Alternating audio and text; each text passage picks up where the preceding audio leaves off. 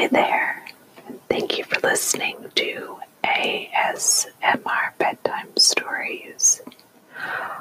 All of the stories read to you on this podcast are either available in the public domain and are therefore available for free and fair use, or I have obtained express written permission from the author publishers to audio record these episodes. I hope that you enjoy listening, and please feel free to rate the podcast, provide me any feedback, send any requests my way, and you can also follow me on Twitter to get updates and interact with me that way. You can find me at ASMR Bedtime Stories, or my handle is bedtime_ASMR, and I'd love to hear from you. Hi there.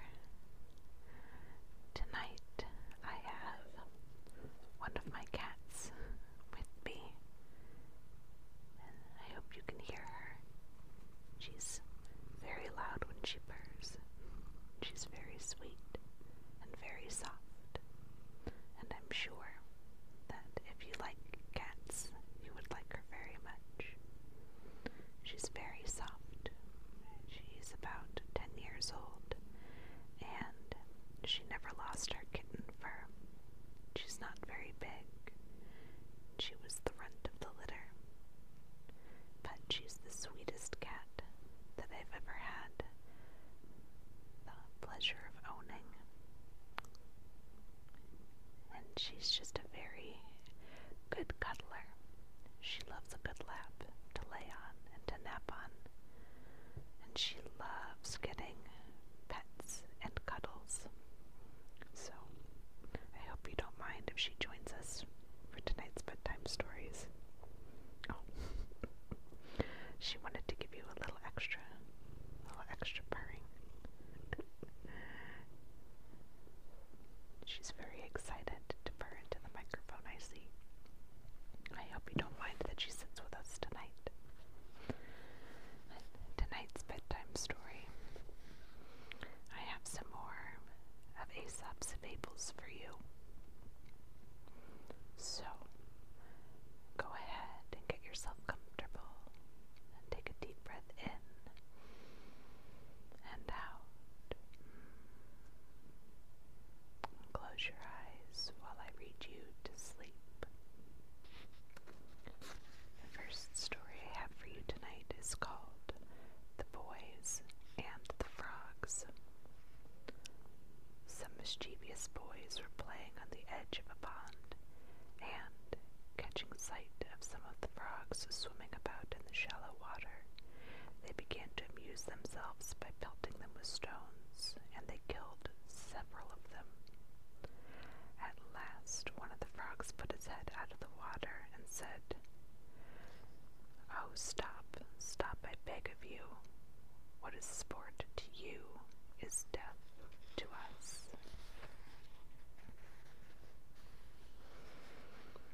The North Wind and the Sun. A dispute arose between the North Wind and the Sun, each claiming that he was stronger than the other. At last they agreed to try their powers upon a traveler, to see which could soonest strip him of his cloak. The North Wind had the first to try, and gathering up all his force for the attack, he came whirling furiously down upon the man, and caught up his cloak as though he would wrest it from him by one single effort. But the harder he blew, the more closely the man wrapped it round himself. Then came the turn of the Sun. At first he beamed gently upon the traveler, who soon unclasped his cloak and walked on with it hanging loosely about his shoulders. Then he shone forth in his full strength, and the man before, he had gone very many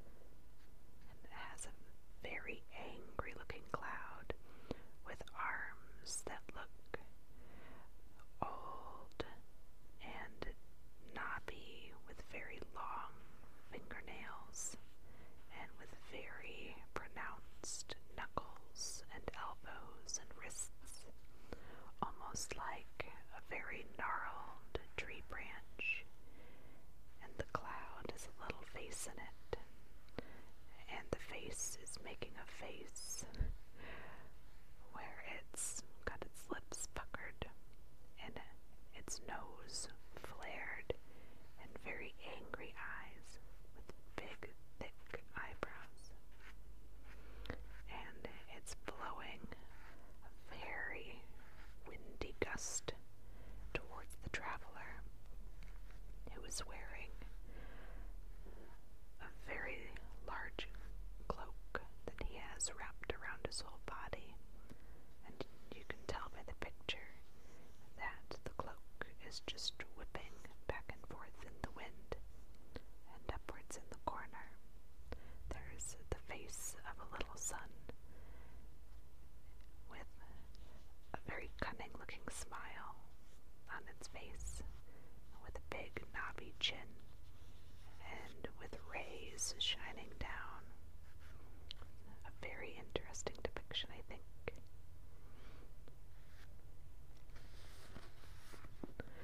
The mistress and her servants.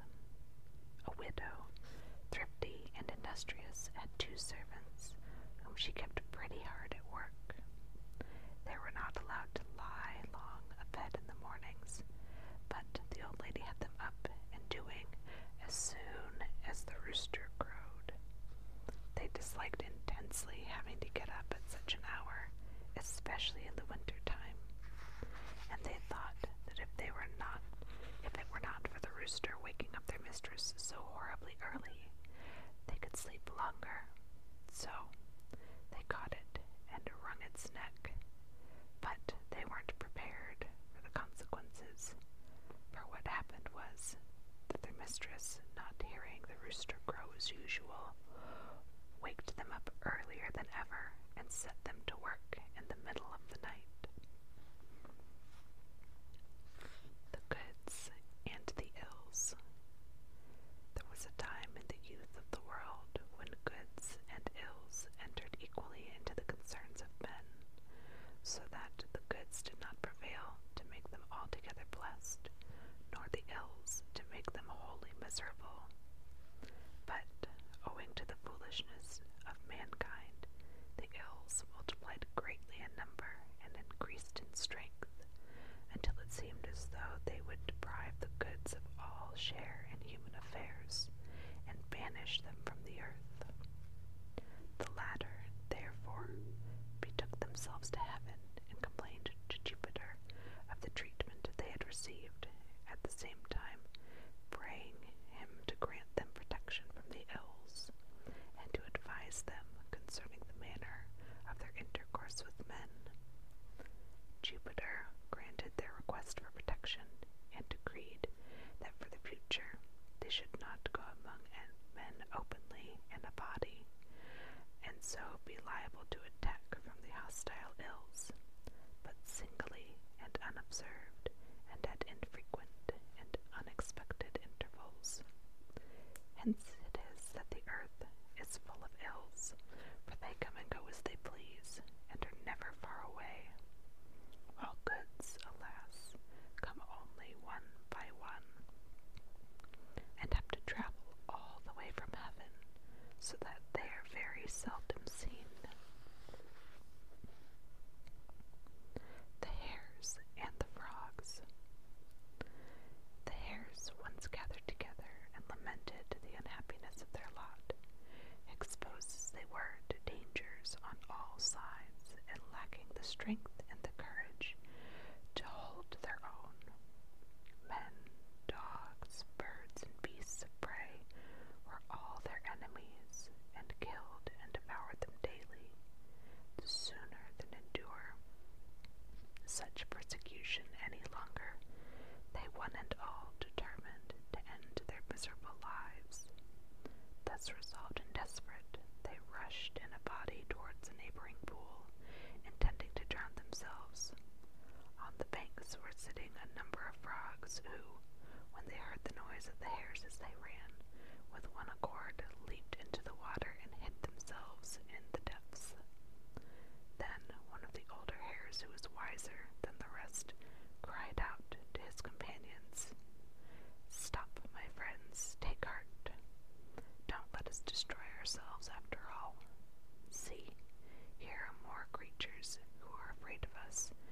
must therefore be still more timid than ourselves. The Fox and the Stork.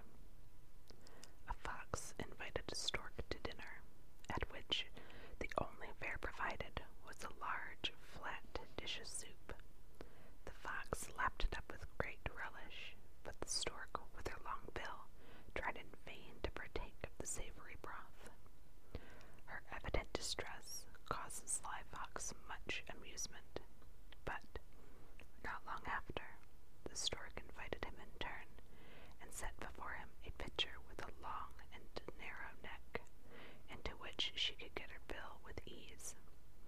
Thus, while she enjoyed her dinner, the fox sat by hungry and helpless, for it was impossible for him to reach the tempting contents of the vessel. This one comes with two cute little drawings, one above the story and one below. In the first one, the fox is all dressed up in a beautiful waistcoat and fancy pants, and he is pulling away a chair and offering a very large, flat bowl of soup to the very sad-looking stork. And in the second drawing, their positions are reversed, and the stork is standing over a very long and skinny vase. And you can see she has a smile on her face. I'm sure she's thinking about how mean the fox had been before, to invite her to dinner and then not allow her to eat anything. And the fox is looking very sad and upset at the vessel.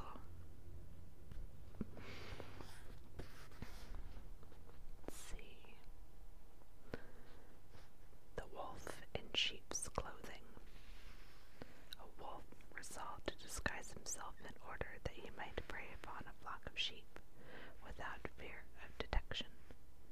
So he clothed himself in a sheepskin and slipped among the sheep when they were out at pasture. He completely deceived the shepherd, and when the flock was penned for the night, he was shut in with the rest. But that very night, as it happened, the shepherd, requiring a supply of mutton for the table, laid hands on the wolf in mistake for a sheep, and killed it with his knife on the spot. The stag in the ox stall. A stag, chased from his lair by the hounds, took refuge in a farmyard, and, entering a stable where a number of oxen were stalled, thrust himself under a pile of hay in a vacant stall where he lay concealed, all but the tips of his horns. Presently one of the oxen said to him, "What has induced you to come in here? Aren't you aware of the risk you are running of being captured by the herdsman?"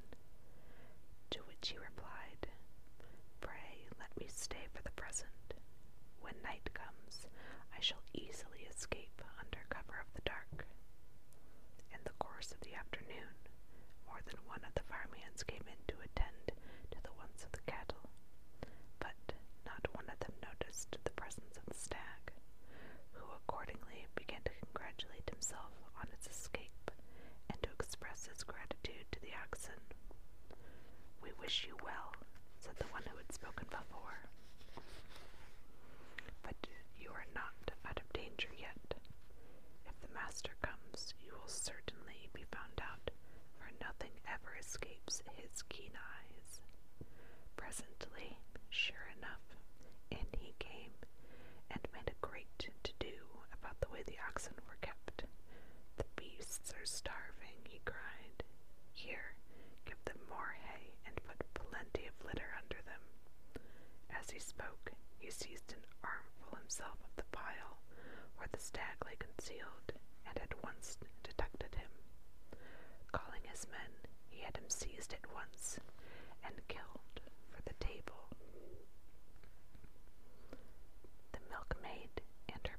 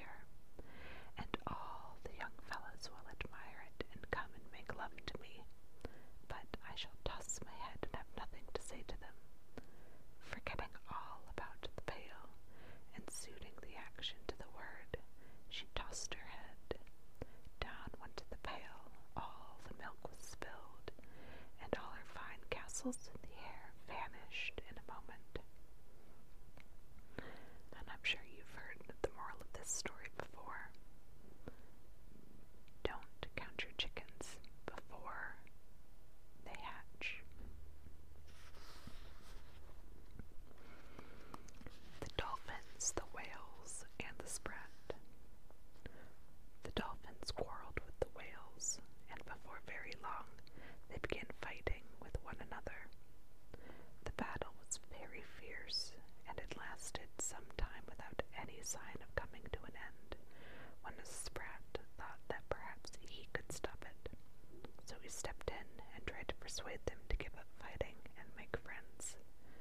But one of the dolphins said to him contemptuously, "We would rather go on fighting until we're all killed than be reconciled by a sprat like you."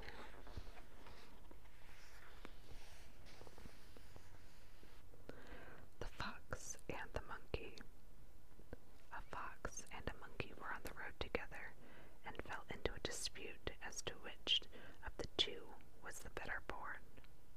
They kept it up for some time till they came to a place where the road passed through a cemetery full of monuments, when the monkey stopped and looked about him and gave a great sigh. "Why do you sigh?" said the fox. The monkey pointed to the tombs and replied, "All the monuments that you see here were put up in honor of my forefathers, who in their day were eminent men." The fox was speechless for a moment, but quickly recovering said, "Oh, don't stop at any lie, sir. You're quite safe. I'm sure none of your ancestors will rise up and expose you." The moral of this story is, boasters brag most when they cannot be detected. The Ass and the Lapdog. There was once a man who had an ass and a lapdog. The ass was housed in the stable with plenty of oats and hay to eat, and was well off as any ass should be. The little dog was made a great pet of by his master, who cuddled him and often let him lie in his lap, and if he went out to dinner, he would bring back a tidbit or two to give him when he ran to meet him on his return. The ass had, it is true, a good deal of work to do, carding or grinding the corn, carrying burdens of the farm, and ere long he became very jealous of contrasting his own life of labor with the ease and idleness of the lapdog. At last, one day, he broke his halter, and frisking into the house just as his master sat down to dinner, he pranced and capered about, mimicking the frolics of the little favorite, upsetting the table and smashing the crockery with his clumsy efforts. Not content with that, he even tried to jump onto his master's lap, as he had so often seen the dog allowed to do. At that, the servants, seeing the danger their master was in, belabored the silly ass with sticks and cudgels, and drove him back to his stable, half dead with beating. "Alas," he cried, "all this I have brought upon myself. Why could I not be satisfied with my natural and honorable position, without wishing to imitate the ridiculous antics of that useless little lapdog?"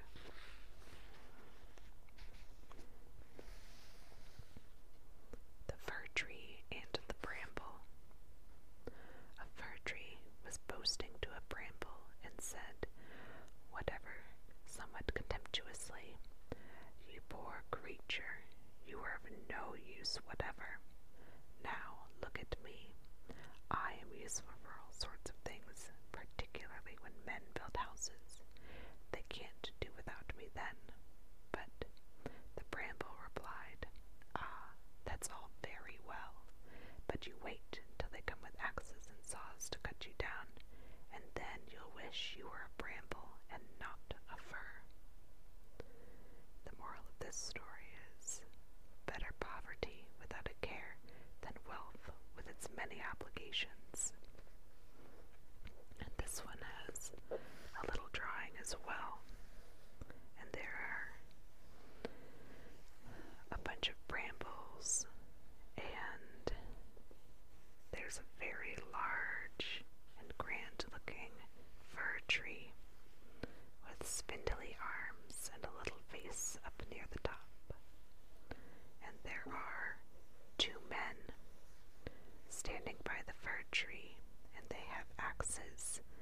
saws, and the fir tree is looking a little concerned and has one of his spindly arms over its mouth.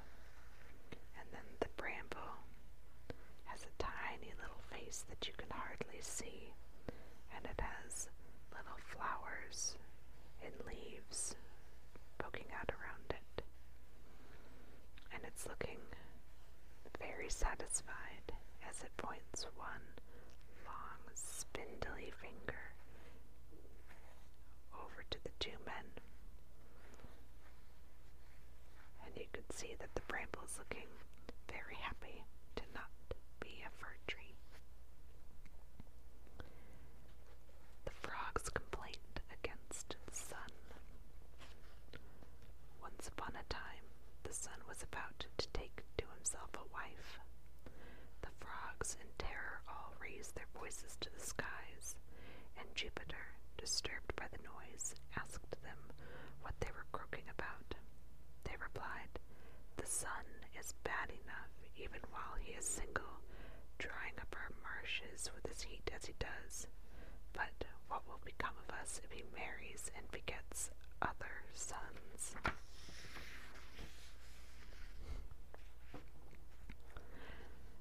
The dog, the rooster, and the fox. A dog and a rooster became great friends and agreed to travel together. At nightfall, the rooster flew up into the branches of a tree to roost, while the dog curled himself up inside the trunk, which was hollow. At break of day, the rooster woke up and crowed as usual. A fox heard, and, wishing to make a breakfast of him, came and stood under the tree and begged him to come down. "I should like so," said he, "to make the acquaintance of one who has such a beautiful voice." The rooster replied, "Would you just wake my porter who sleeps at the foot of the tree? He'll open the door and let you in." The fox accordingly rapped on the trunk, went out, rushed the dog, and tore him into pieces. It's always nice to have good friends when you're in a bit of trouble. The gnat and the bull. A gnat alighted on one of the horns of a bull and remained sitting there for a considerable time. When it had rested sufficiently and was about to fly away, it said to the bull, "Do you mind if I go now?" The bull merely raised his eyes and remarked without interest, "It's all the same to me. I didn't notice when you came, and I shan't know when you go away." And this one also has a little moral with it. We may often be of more consequence in our own eyes than in the eyes of our neighbors. But I've heard people say it like, other people aren't thinking about you nearly as much as you think they are. Usually they say that to remind you that it's okay to try things or to do something new, because chances are you're worrying about it much more than they are. The bear and the travelers. Two travelers were on the road together when a bear suddenly appeared on the scene. Before he observed them, one made for a tree at the side of the road and climbed up into the branches and hid there. The other was not so nimble as his companion, and, as he could not escape, he threw himself on the ground and pretended to be dead. The bear came up and sniffed all around him, but he kept perfectly still and held his breath, for they say that a bear will not touch a dead body. The bear took him for a corpse and went away. When the coast was clear, the traveler in the tree came down and asked the other what it was the bear had whispered to him when he put his mouth to his ear. The other replied, "He told me never again to travel with a friend who deserts you at the first sign of danger." this story is misfortune tests the sincerity of friendship.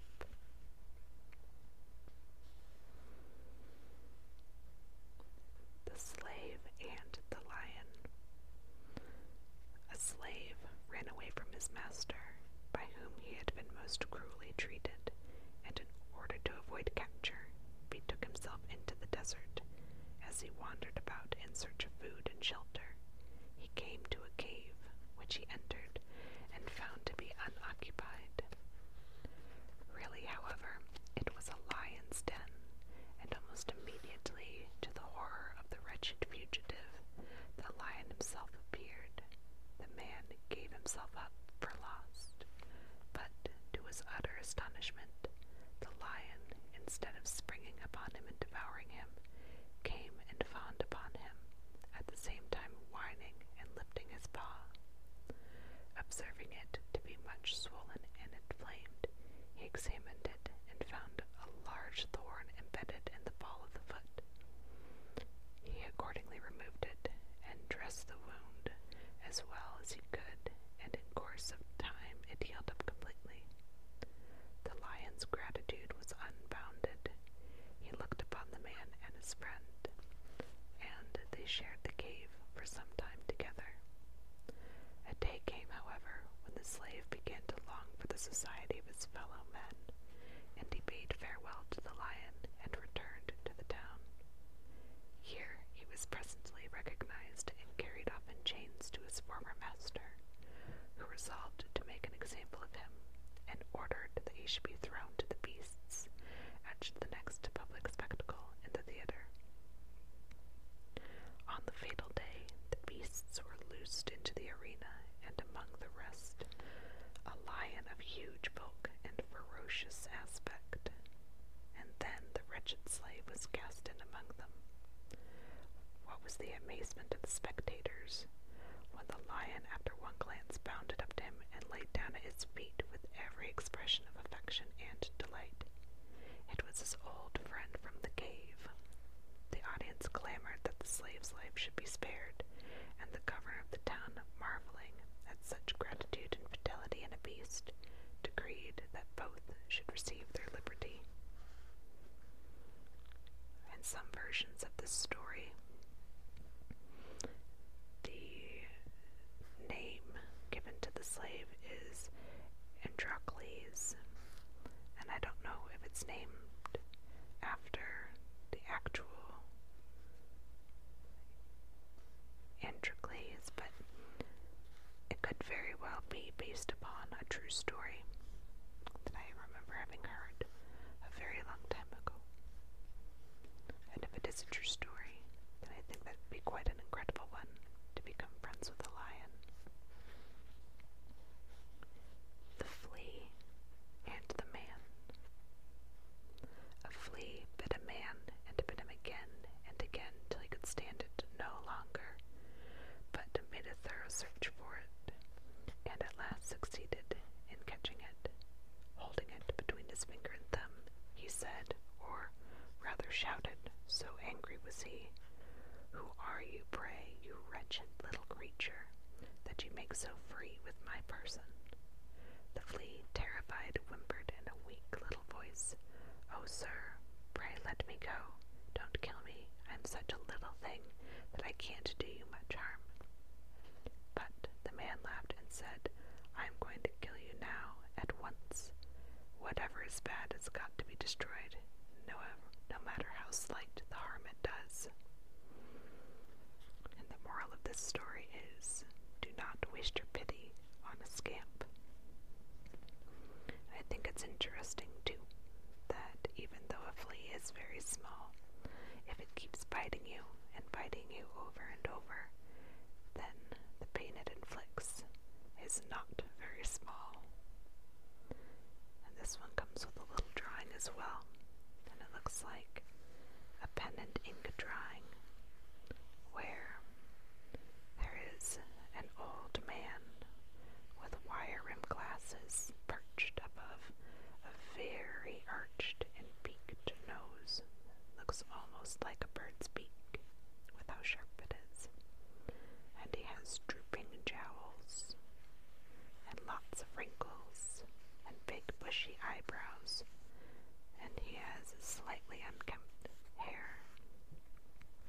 very deep scowl is furrowed on his forehead, and he's staring down at a very tiny little speck that you can hardly tell is a flea in between his fingers on his right hand, between his forefinger and his thumb.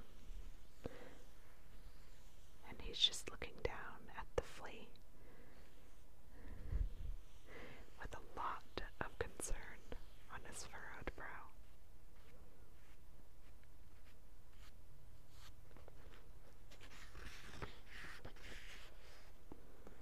The last story I have for you tonight is called The Bee and Jupiter. A queen bee from Hymettus flew up to Olympus with some fresh honey from the hive as a present to Jupiter, who was so pleased with the gift that he promised to give her anything she liked to ask for. She said she'd be very grateful if he would give stings to the bees to kill people who robbed them of their honey. Jupiter was greatly displeased with this request, for he loved mankind, but he had given his word, so he said that stings they should have. The stings he gave them, however, were of such a kind that whenever a bee stings a man, the sting is left in the wound, and the bee dies. And the moral of this story is evil wishes, like fowls, come home to roost. Which is kind of like, you get what you wish for, so be careful.